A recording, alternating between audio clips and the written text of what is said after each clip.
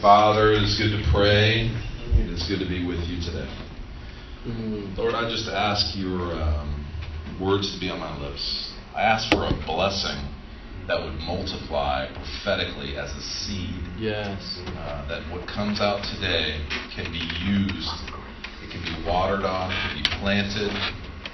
It can be fertilized, and it can be grown up into the full maturity in the body of Christ, which you called us to even this year out of Ephesians 4. Lord, I thank you for that. I thank you for this place. I thank you for the beauty of this place. I thank you for the beauty in the spirit. I thank you for the beauty in the natural. You are the creator of heaven and earth. You are worthy to be praised. We give you all glory and honor. Jesus. Amen.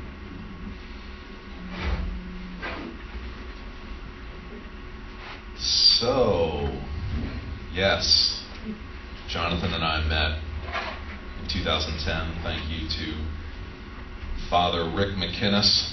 It's not really officially titled that, but he's kind of a father to Connecticut.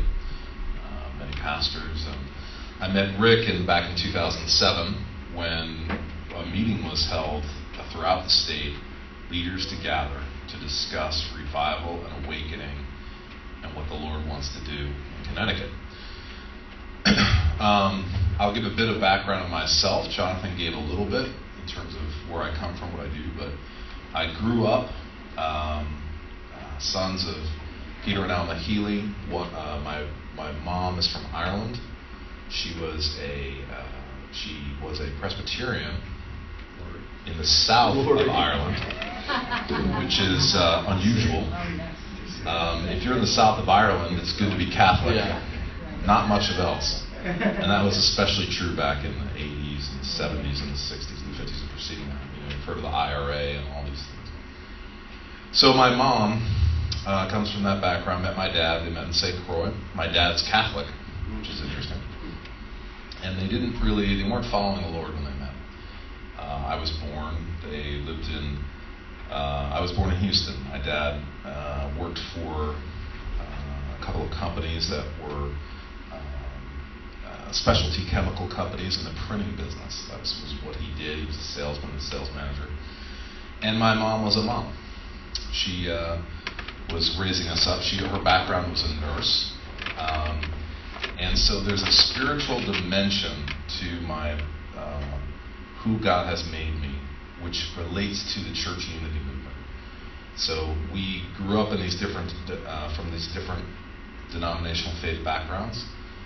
But then there was an awakening that swept through where we lived in Allendale, New Jersey, back in the early 70s. And it was part of the charismatic movement. And my mom was awakened. And she got baptized in the Holy Spirit. And she taught me everything she knew. I was like baby bird. She was mama bird. And my dad was an alcoholic and a lot of trouble caught in his work life. But he got saved. He got baptized in the Spirit. Even supernaturally, coming home on the LIE from a 3-martini lunch, he got delivered from alcoholism. And all at once. Just blathering away in tongues. It was raining out. He was weeping. And he got delivered from alcoholism right there.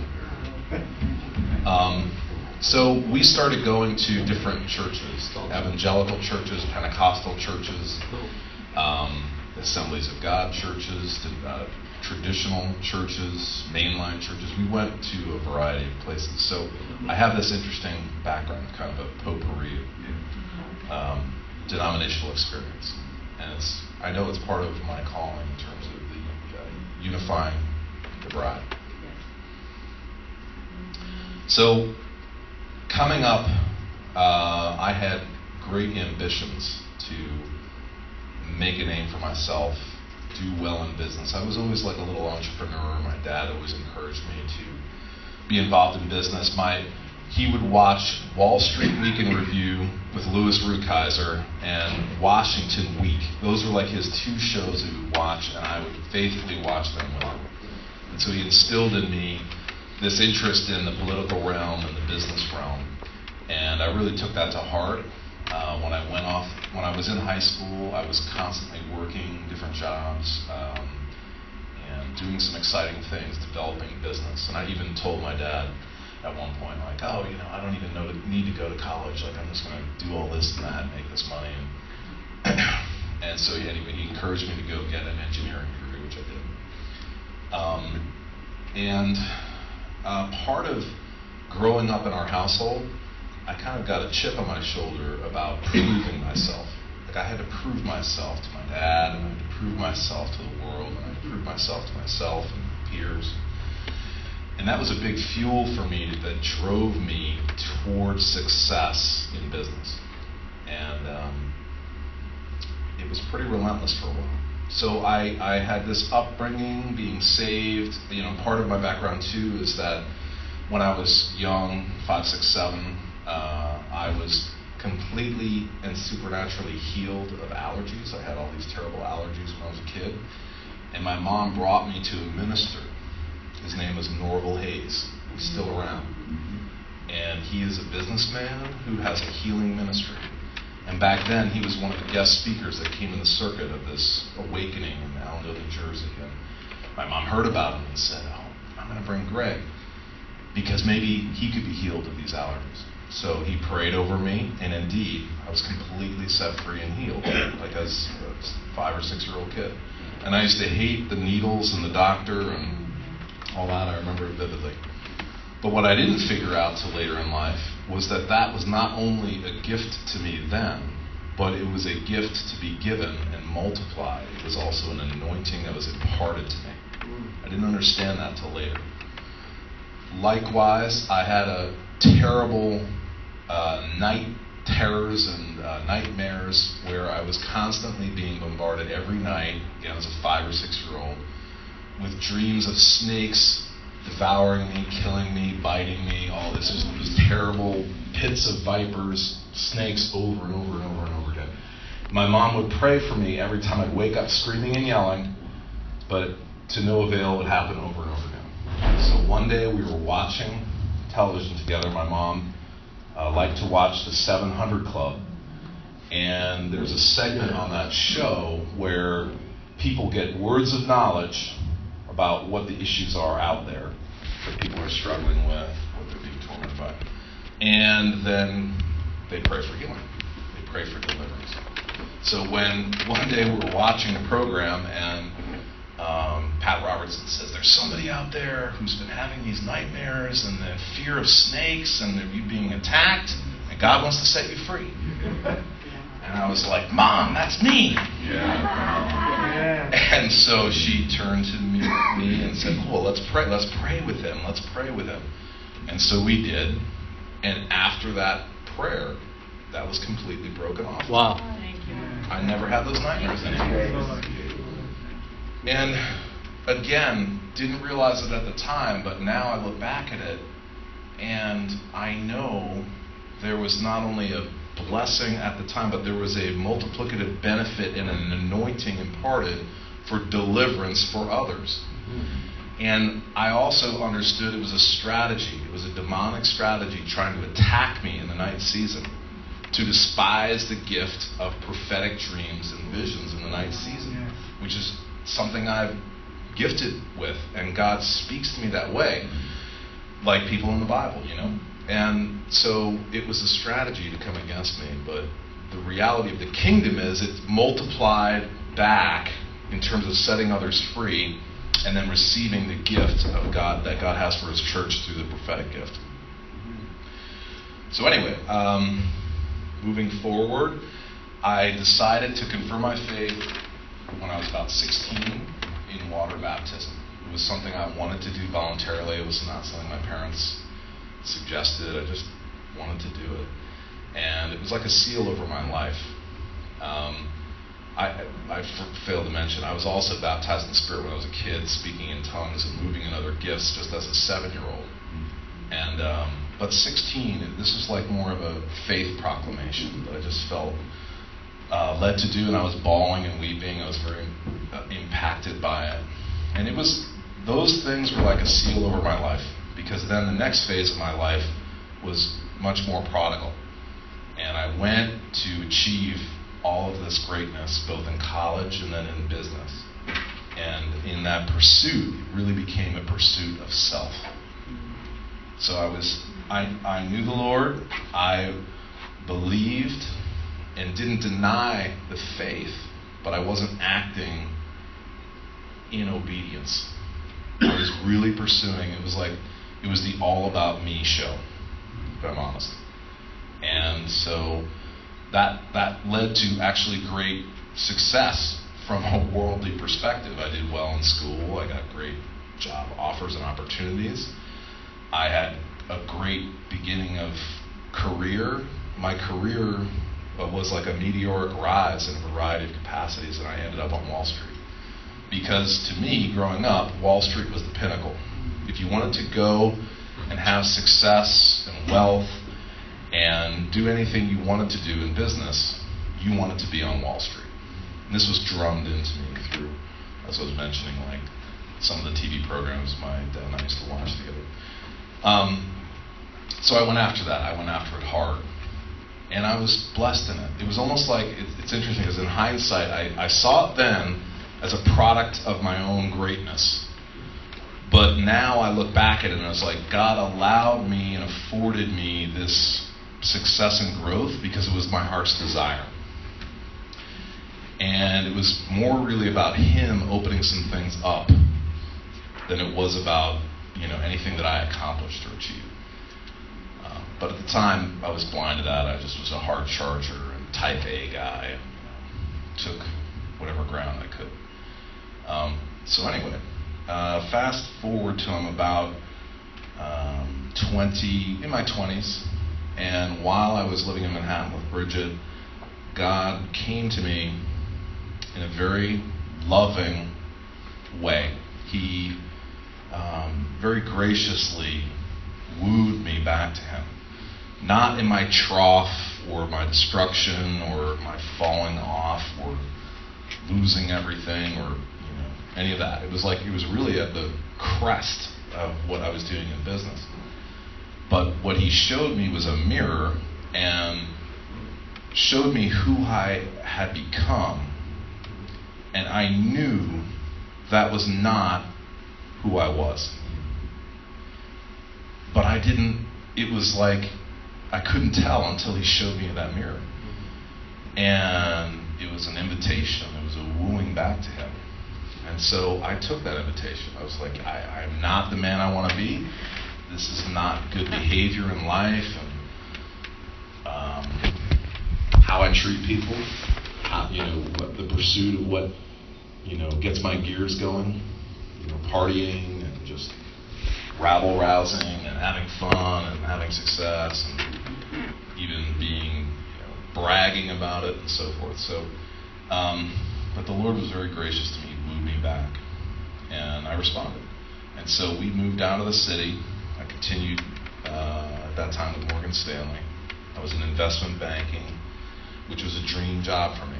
It was like I was at the place that you could only get to if you had the best education, the best opportunities, the best grades, the best pedigree, the best door openings.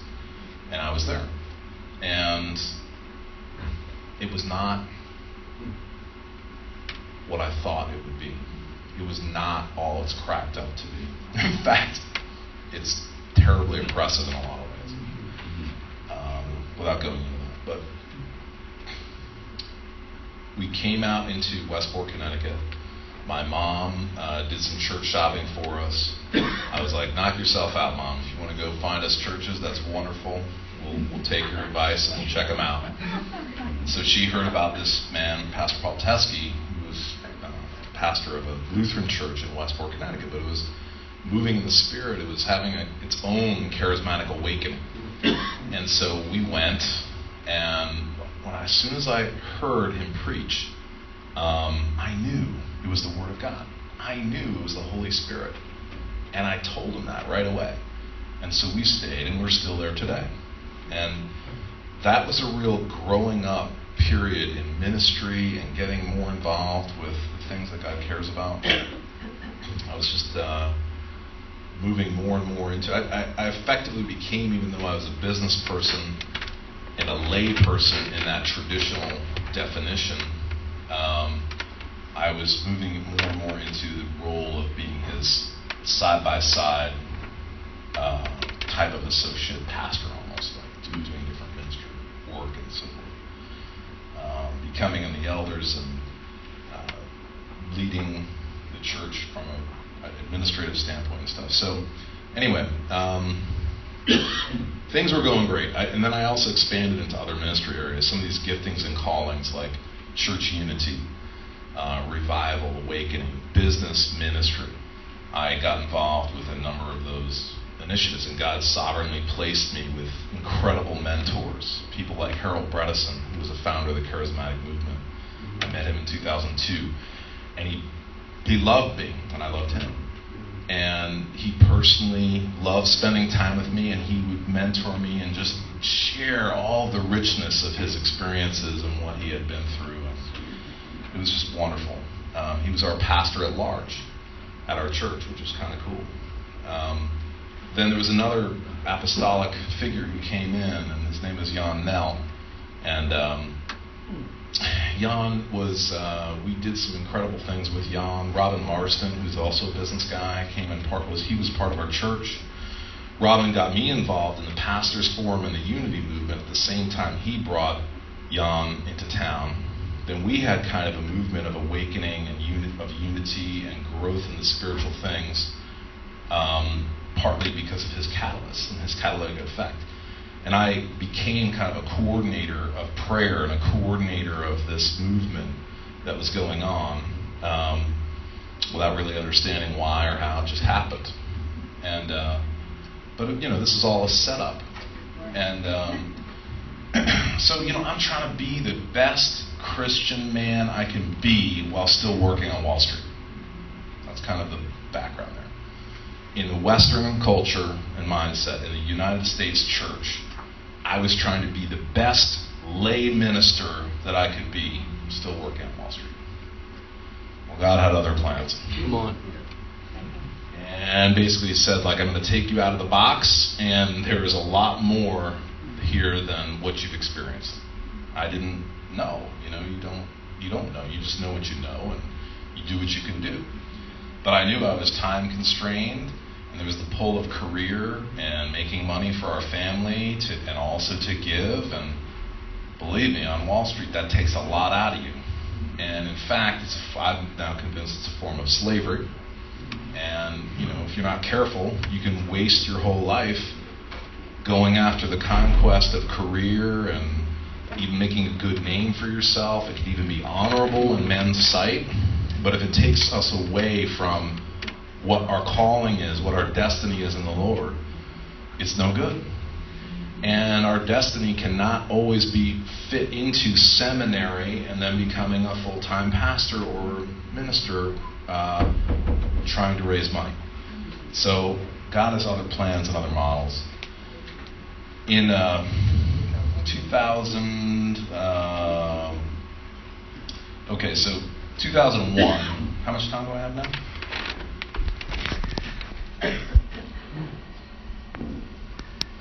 Sorry. We've got about 25 minutes. So 2001, I have a couple of strange experiences. This is right before 9/11. I was still working in investment banking at the time.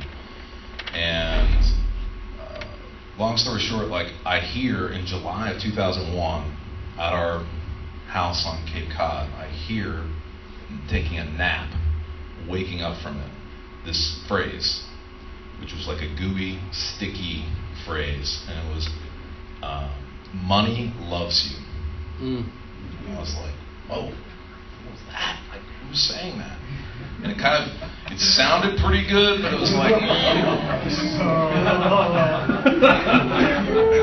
And at the time, I was looking at a different job at another bank and looking for a big pay increase and a promotion.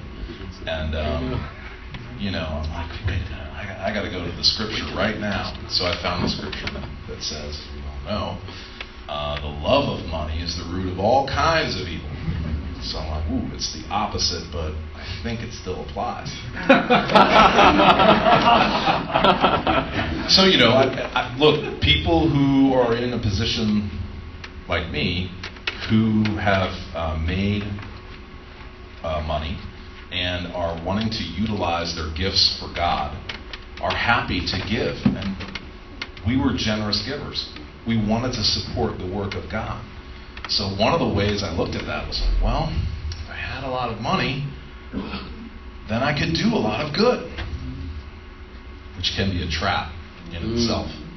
And I think that's one of the messages for the Church of Reformation.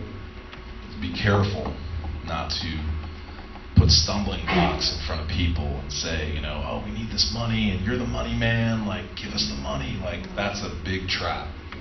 And if we're in adding to the slavery of God's people by doing that, will be unto us.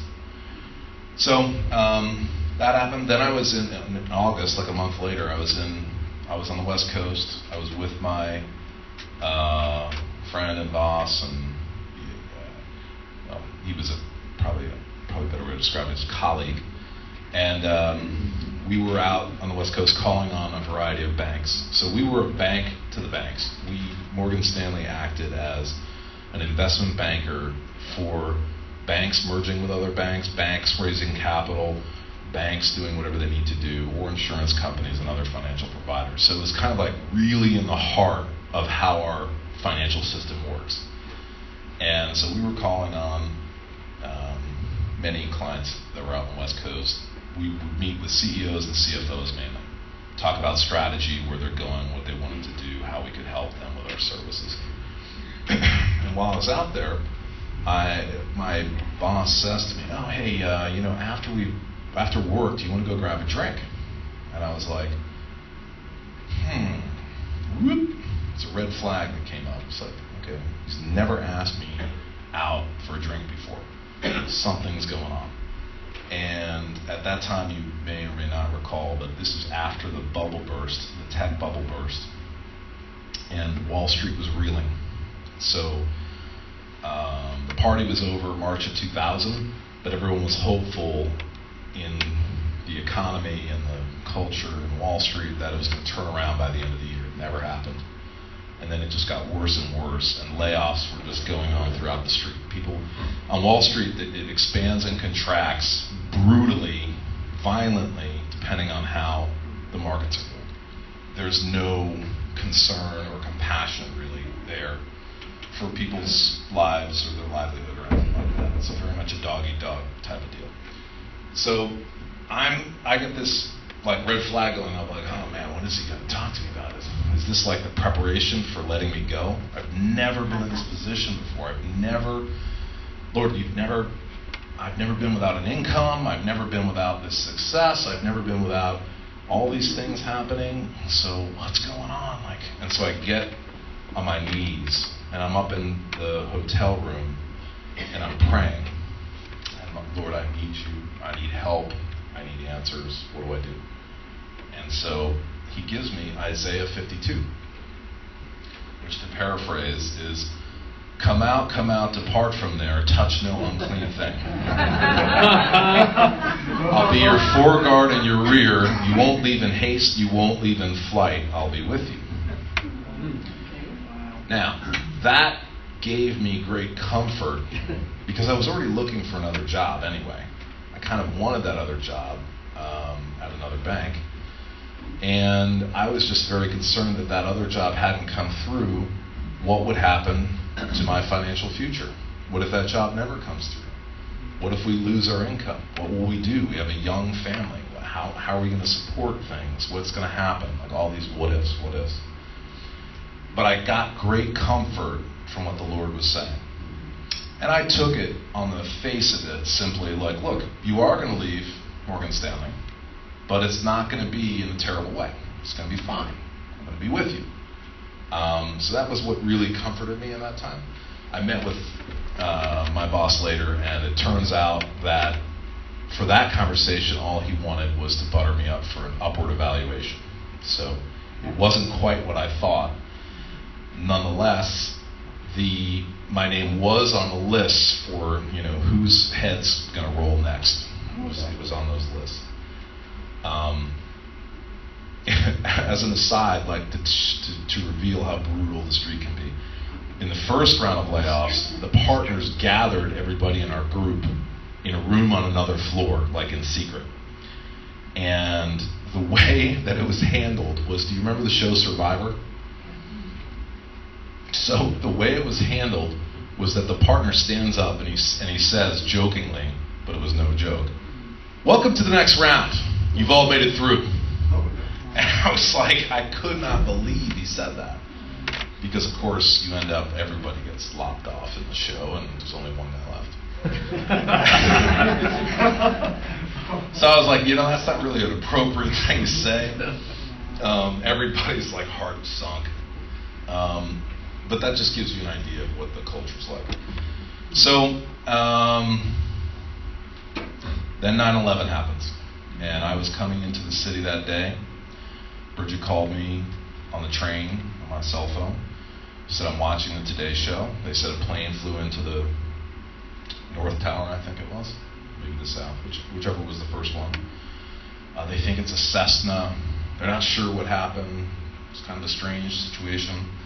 And so I'm approaching the 125th Street Bridge, which you can get a direct visual shot of the trade towers. You can always see it from that bridge. And then everybody's cell phone starts to go off. Then everybody on the train conductor's making an announcement. There's been, the World Trade Center's been hit, it's on fire, we don't have anything more at this time, but we just wanted to convey that to people. So we came into the station, we came out, everybody, I'm going to work, which is over in Times Square basically. So you go from Grand Central Station over to Times Square, it's kind of like across the avenue blocks in Manhattan, if you're familiar. And when we all come out, the environment had completely changed. Like, everything was different that day. Everybody is gawking at, from the street corners, down the avenue blocks, the avenue streets, the avenues, the World Trade Center. And it was just totally on fire and smoking. And everybody's just like saying nothing, staring at it, just hundreds of people. So I walk across to our building. By the way, I'm carrying my travel bag because we're supposed to go fly out to the West Coast that day, which was the same flights that ended up flying into the towers, right? So I go across and I have a sense that the Holy Spirit says, like, I want you to pray for the Morgan Stanley employees in that building. And I was like, okay, that's an assignment. I'm taking it, and I'm going to start praying. So I go across to our building. Our headquarters was in Times Square, but we merged with Dean Witter, and Dean Witter's offices were all down in the Trade Center. We were the largest tenant of the building. 3,000 people from Morgan Stanley were in those buildings. They were also there as Dean Witter back in the 1993 bombing, which was also Al-Qaeda. There were issues with that, but they learned a little bit from that experience in terms of their security protocols. So I go over to the building. Everybody's pouring out of the building. And I hear from somebody like they've evacuated all the skyscrapers in Manhattan. Everybody's flooding out to the street. So I see my barber, and he says to me, "Hey, Greg, just turn around right now. Don't come around here. Go right back to where you came from and just get out of here." And I was like, okay, because I knew I couldn't get upstairs. So I went back across the avenue blocks, continued to pray, and got on the train, which was chaotic. It was the last train out of Manhattan that day, by the way. And so we were having trouble making contact with friends, loved ones, and I finally got through to a friend of mine who was watching the TV again, and he told me, "The towers are gone." And I was like, "No, they're not. I just saw them. I was there. They were there. They were smoking and burning, but they certainly are there. There's no way they're gone." And he says, "No, they're gone." I'm like, "That's impossible." He says, "No, I'm telling you they are." We all know what happened, right? Which is very unusual. Like, for the things to completely disappear is just strange. So that happened. And then about a month or two later, I got my notice, but I was prepared in my heart, and I was still hopeful for that other job. Hadn't come through yet. But the Lord told me, "I want you to go on this missions trip to Honduras in the meanwhile." And I was like, how could that be the case? I'm supposed to get this other job. I'm supposed to I could have to fly to London for more interviews or do something else. How can I go? And I wrestled with that. This trip was going out of our church. And anyway, go on that trip. And what happened on that trip was amazing for me, because most missions trips coming out of the United States are thought of in the context of, we're going to bring resources, we're going to bless you by building buildings, digging latrines, feeding you, clothing you, giving you medical supplies, like bringing kind of like things that are physical help to people.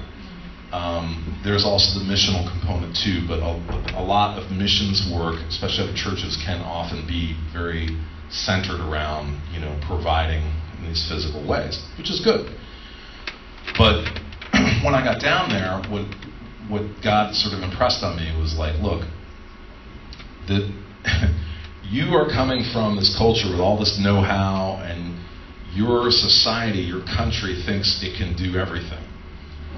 But watch how the people here behave in terms of the simplicity of their faith. So what I saw was the people who had nothing actually could teach us something.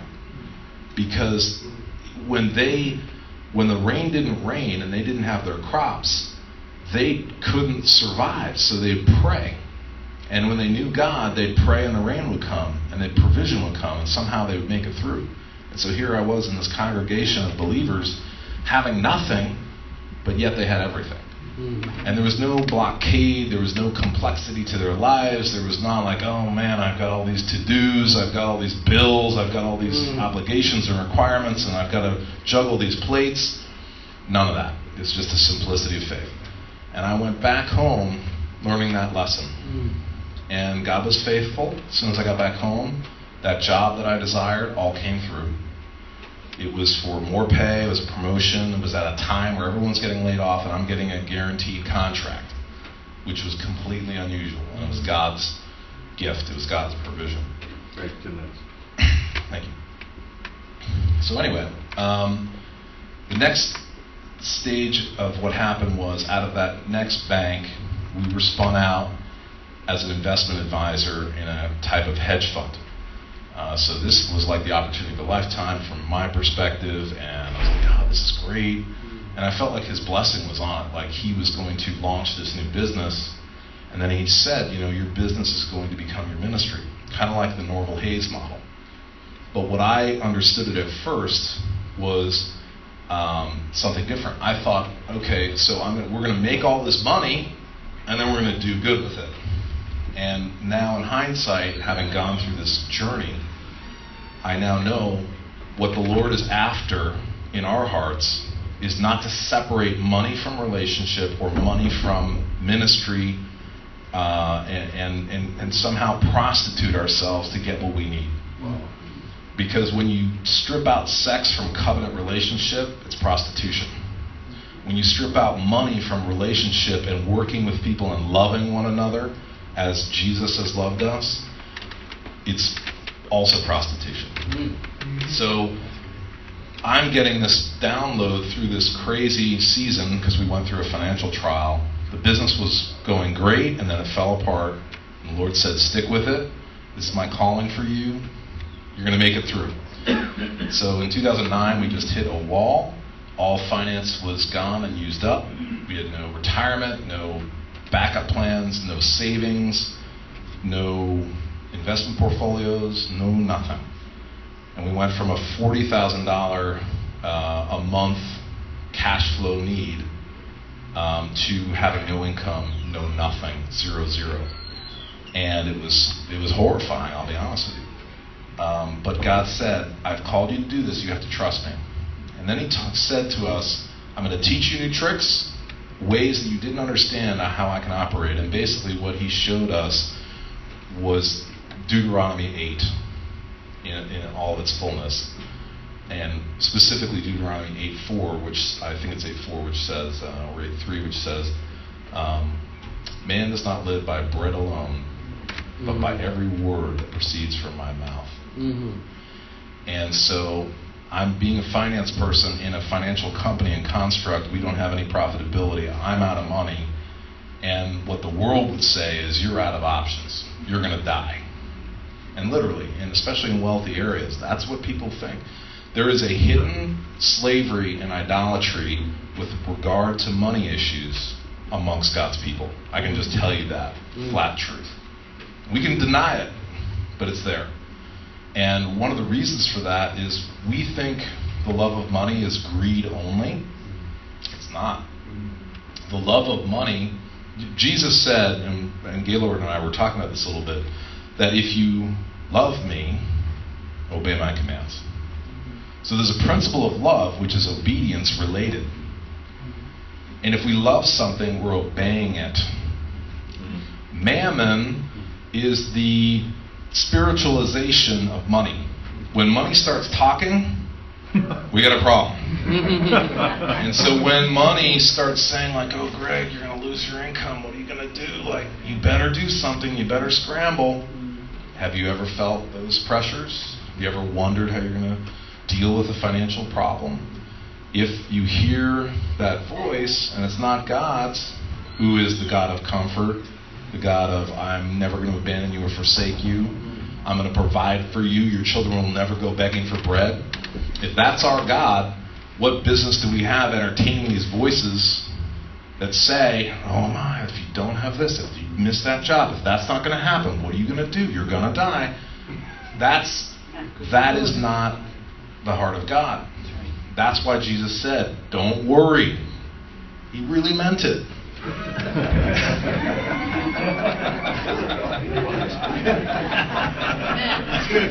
It was not just a theological exercise.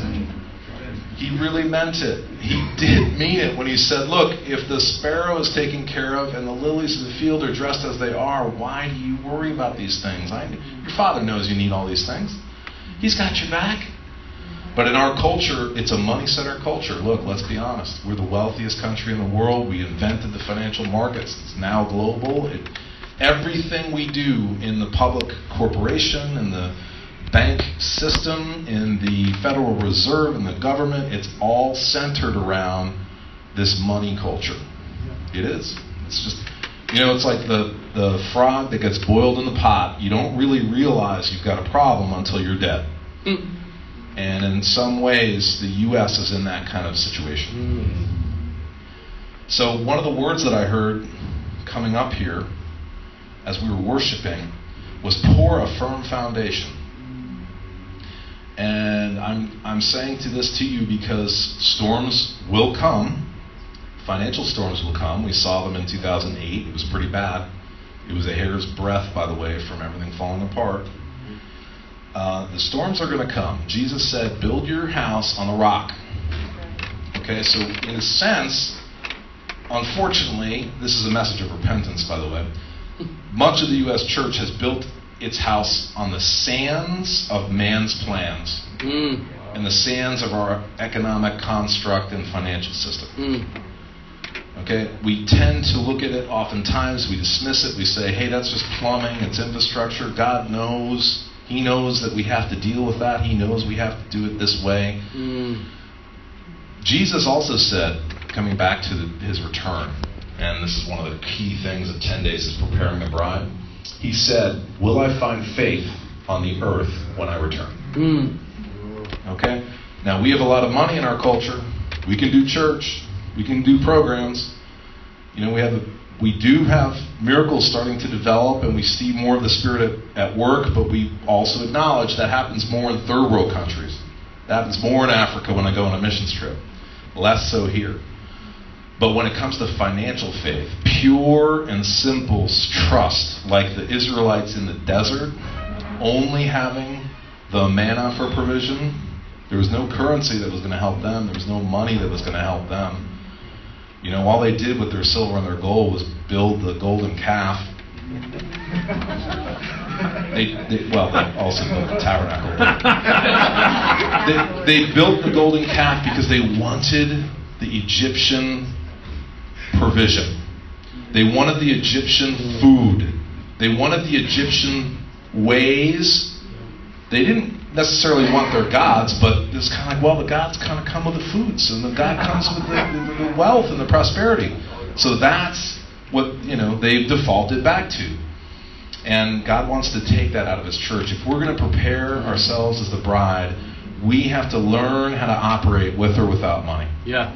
Come on. God can do it with or without money. If He wants to give us loads of money, that's great. But let me tell you, that's often a complication and a snare. And if our hearts aren't right, it'll be a trap. It's better, and we've experienced this personally, with our homes and our cars and our heating oil and our food. How does God provide things? He can do it miraculously. Yeah. We've lost that inheritance in the Western church. We've lost a big part of that inheritance in the Western church. Why? If you look at Jesus' life, look at His ministry life, and then look at the apostles after them. Look at how they dealt with money. Look at how they dealt with provision. Do you ever see Jesus doing a fundraiser? He didn't. He didn't pass offering plates around and say, guys, this is a really good ministry. Could you support it? It's fertile soil. Like, God bless you. He didn't do that. And I'm not trying to poke fun, but I'm trying to make a point that if we're not careful, we'll be like the frog boiling in the pot. That's right. And Jesus told us there will be a great falling away before He returns. This is an area, I believe, that will be one of the things that causes the falling away. Mm-hmm. People losing faith in God because they were told by ministers and other people, like, look, your God's always going to bless you. If you're in His covenant, like, it'll all be great. Like, you'll always have what you need. You'll never go through. And the implication of that, by the way, is like you'll never go through the trial and the suffering that we've been through. You could look at our situation and say, oh man, you must have done something wrong. God must be upset with you. You must be under judgment. It's like, no, that's a wrong-minded notion. This is a learning process because the Lord wants to have a firm foundation poured for His return and a perfecting of His bride. And Jason was saying earlier, we need to really repent in the United States because we're in sin. And I was like, well, can you elaborate on that a little bit? It's like, I'm telling you that, when I go around the world and I see all of these other cultures and how on fire they are for God, and we're just, we're not there. Like, we're not where God wants us to be. That's the Laodicean style church. I'm wealthy, I am in need of nothing. If we're self-sufficient in our ministries, by the way, that's the new American dream. The new American dream is, I'm going to do it my way, I'm going to make it big, I'm going to be successful, and then I'm going to rest and enjoy myself. Like, that's kind of the American dream. Right? Even embodied in our president, for example. But the original American intent, the original American dream was not that at all. It was the pursuit of God and the freedom to worship Him. All the way, aggressively, wholeheartedly.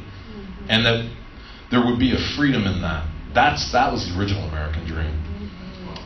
So we need to come back to those basics. We also need to examine our heart. Where have we been complicit where those money strings have caused us to, in the name of either good stewardship or being orderly and rightly, and God will always provide for His work, so I've got to help Him out a little bit. Like, just be careful with those kind of things because it can reinforce the problem and the slavery. And you've got a whole army of guys like me who are business people who can get the wrong idea that the value of their life is defined by the money they have. And that gets reinforced in the church, unfortunately, too often. It's not that God doesn't want to use business people to release supply. He actually does want to do that very thing. But if we do it in the wrong way, if we're like the Israelites who were trying to worship a little bit of Baal and a little bit of Jehovah, it's not going to work out. That is not the foundation of the spotless bride. Nor is it going to be a little bit of Baal and a little bit of Jehovah like Elijah had in this contest. And he said to the people of Israel, how long will you falter between two opinions? How long will you try to worship both Baal and God? It can't be done. Jesus said it. You cannot love money and worship me too. You cannot worship mammon and God. It's not possible. You can rationalize it, we can fool ourselves, but it's not possible. So, there's a lot more to talk about. I'm out of time. Anybody who has any questions about this, I'm happy to take them, but I do want to leave you with this. I believe that the plan for the bride is God wants to take us into this promised land, but we first have to go through desert testing. We have to learn the lessons of Deuteronomy 8, which is why did the Israelites have to go through that? To test their hearts, so that they didn't say, I did this by my own strength. I did this by my own grandeur. That's the American dream. That's kind of the problem we have in our culture. In ministry, it seeps in. I'm telling you, it's part of even the ministry culture, is what can we do to make things productive in man's sight? But when we get to the promised land, here's the hope in this is as follows. God is releasing now the blueprints from heaven for how to do this well. And this is a reformation not only for the church, but it's a reformation for business and government and the seven mountains. So a simplifying of the seven mountains is, we're going to send the Christians into the business areas and they're going to preach the gospel and get people saved. That's an oversimplification, because what God's looking for is the kingdom to be established in the business area. And the kingdom is not going to be established in the system of Bear Stearns. It's gone. It's not going to be by saving Lehman Brothers and making it a kingdom investment bank. Okay? It's going to be the bride of Christ, the sons and daughters of God, rising up and showing there's a better way. Let's operate in the way of forever, the blueprints of forever. That's what Jesus is calling his bride to do. And that's a whole another level of understanding in terms of the kingdom. And there's a whole discussion we could have about, like, how does the Western economy differ from God's economy? It does, very much so. God's economy is an economy of giving and receiving, not of taking and grabbing and pushing and shoving and, we got to get our beans and count them. Like, that's the world's economy. That's the Babylonian economy. And God is saying that Israel and God's people were in Babylon for a while, but then he calls them out. Just as the Israelites were called out to rebuild the second temple, we, Israel, the church, we need to come out of Babylon before the Lord's return. It says it right in Revelation 18:4. That's the same scripture, by the way, I got back in 2001. Isaiah 52 is the same thing repeated in Revelations 18:4. Because that's going to be judged. So Jesus is coming to, my eschatology is simple. Jesus is coming back to judge the world and its sin, and he's coming back to rule and reign in his kingdom. And I believe they're happening simultaneously, and it may not look the way we expected, but both of these things are happening at the same time. So don't get confused. The world can be under more and more trouble and judgment, while at the same time the kingdom is advancing. Yes. It may not look like we wanted it to, like they wanted a king when Jesus came back the first time. Oh, they wanted him to be like the Roman king or the Roman Caesar. It may not look like that, but that's his plan. Thank you, Jesus. Amen.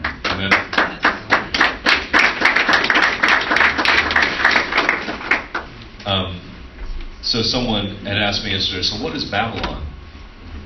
Talk about Babylon, and I think Greg really hit on the key aspect of what is this Babylon, and I'll just illustrate it. So we were here in 2008. It was the first time publicly doing the fall 10 days, the 10 days that we're talking about, and done it, in smaller groups or whatever. But we were here to do it in a retreat. And my brother texts me, we're just getting ready, and he says the stock market lost 777 points today. And here we are, set apart, doing 10 days fasting, morning prayer. And so I kind of got it. Like, okay, this is our first time really doing it. Babylon refuses to mourn. Okay, so there's judgment which results in judgment, right? That's what the consequence of that refusal to reckon with sin results in is it results in judgment. But my people will mourn before I return. And I felt like at that starting point we were seeing both things happening simultaneously in the stock market, the system that's Babylonian, and here were God's people, just a small group of them. And so I really do think this is key, and definitely this is why we need these consecrated times like 10 days, because God needs time to do some deeper works in our hearts. You know, you hear in Greg's story, it happened over years and years. I think there's always going to be that years and years dynamic. There's also these catalytic moments when God can come in and do a deep work in our hearts. And literally, like lives depend on it, on people getting touched by God and changed quickly because the time is short. God's not in a hurry, but we don't want to mess around either, and we need to get people moving.